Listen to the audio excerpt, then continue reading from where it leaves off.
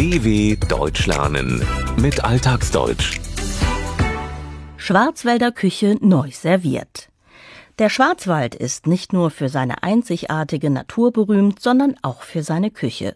Zwei Hobbyköche erfinden die traditionellen Gerichte ihrer Heimat neu und haben damit großen Erfolg. Der Schwarzwald im Südwesten Deutschlands ist eine der beliebtesten touristischen Regionen in Deutschland. Immergrüne, dichte Wälder aus Tannen und Fichten, malerische Dörfer und eine Vielfalt an leckeren regionalen Gerichten, die weit über die Grenzen bekannt sind, locken die Besucher an. Allen voran der Schwarzwälder Schinken und die Schwarzwälder Kirschtorte.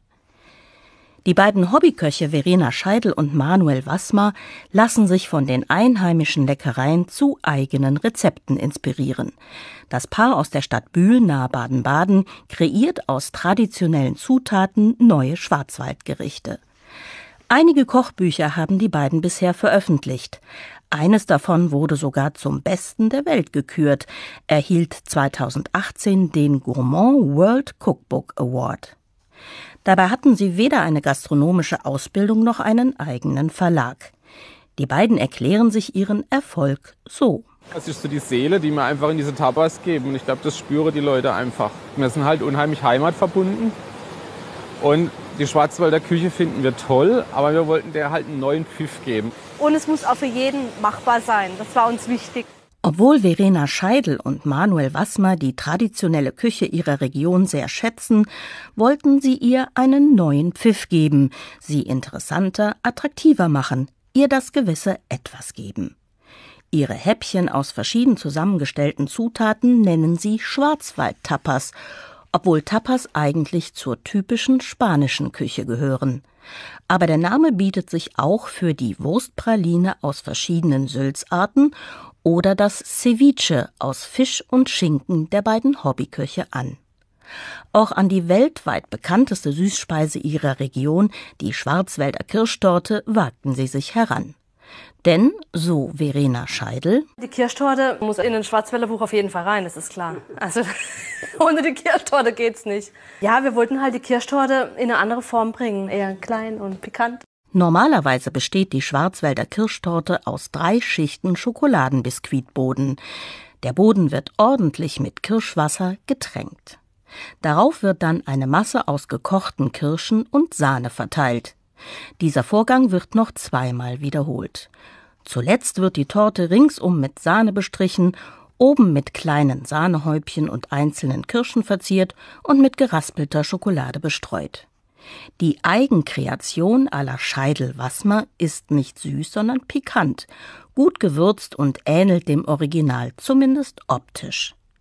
Sie besteht aus den typischen Farben dunkelbraun, rot und weiß. Aber die Torte ist kleiner und die Zutaten sind andere.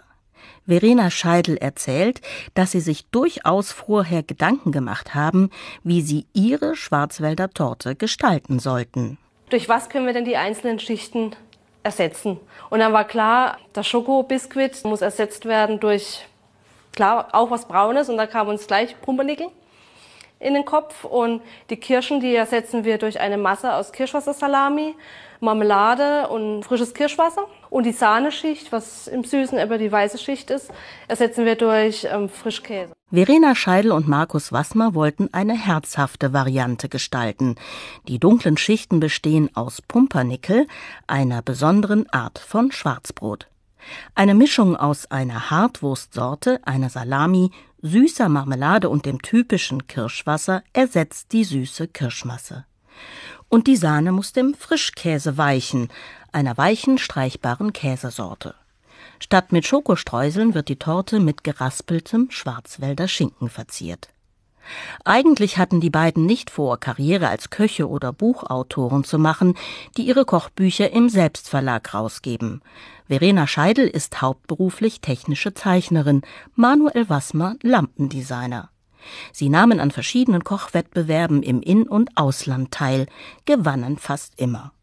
Irgendwann stellte sich vor allem für Verena Scheidl die Frage, warum nicht auch andere an unseren Ideen teilhaben lassen? Sie begann, die Gerichte in Szene zu setzen und zu fotografieren. Die Food-Fotografie ist zu ihrer zweiten Leidenschaft geworden. Das Hauptding ist halt wirklich, dass wir alles an den Büchern selber machen. Von der Idee der Rezepte über die Gestaltung, die Foodfotografie, die Datei und dass es halt wirklich aus einer Hand kommt und halt nicht 10 Mitarbeiter an einem Buch arbeiten, sondern wirklich alles von uns, aus eigener Feder. Und das spüren die Leute, glaube ich. Mehr als 500 Rezepte haben Verena Scheidl und Manuel Wassmer mittlerweile veröffentlicht. Von einfach bis anspruchsvoll, von vegan bis kalorienbewusst, extra für die schlanke Linie. Und die Hobbyköche achten darauf, dass die Zutaten immer frisch sind. Dafür machen sie auch schon mal einen Spaziergang zum Forellenteich in der Nähe. Dort wird der Fisch dann auch selbst mit einem Kescher rausgefischt. Natürlich in der Hoffnung, ein prachtvolles Exemplar zu bekommen, so Verena Scheidl. Ich glaube, ich suche mir den dicksten raus. Soll ja was dran sein. Ah, ja! Die Hoffnung hat sich erfüllt. Verena Scheidl fängt eine Forelle, an der etwas dran ist, die genug Fleisch angesetzt hat.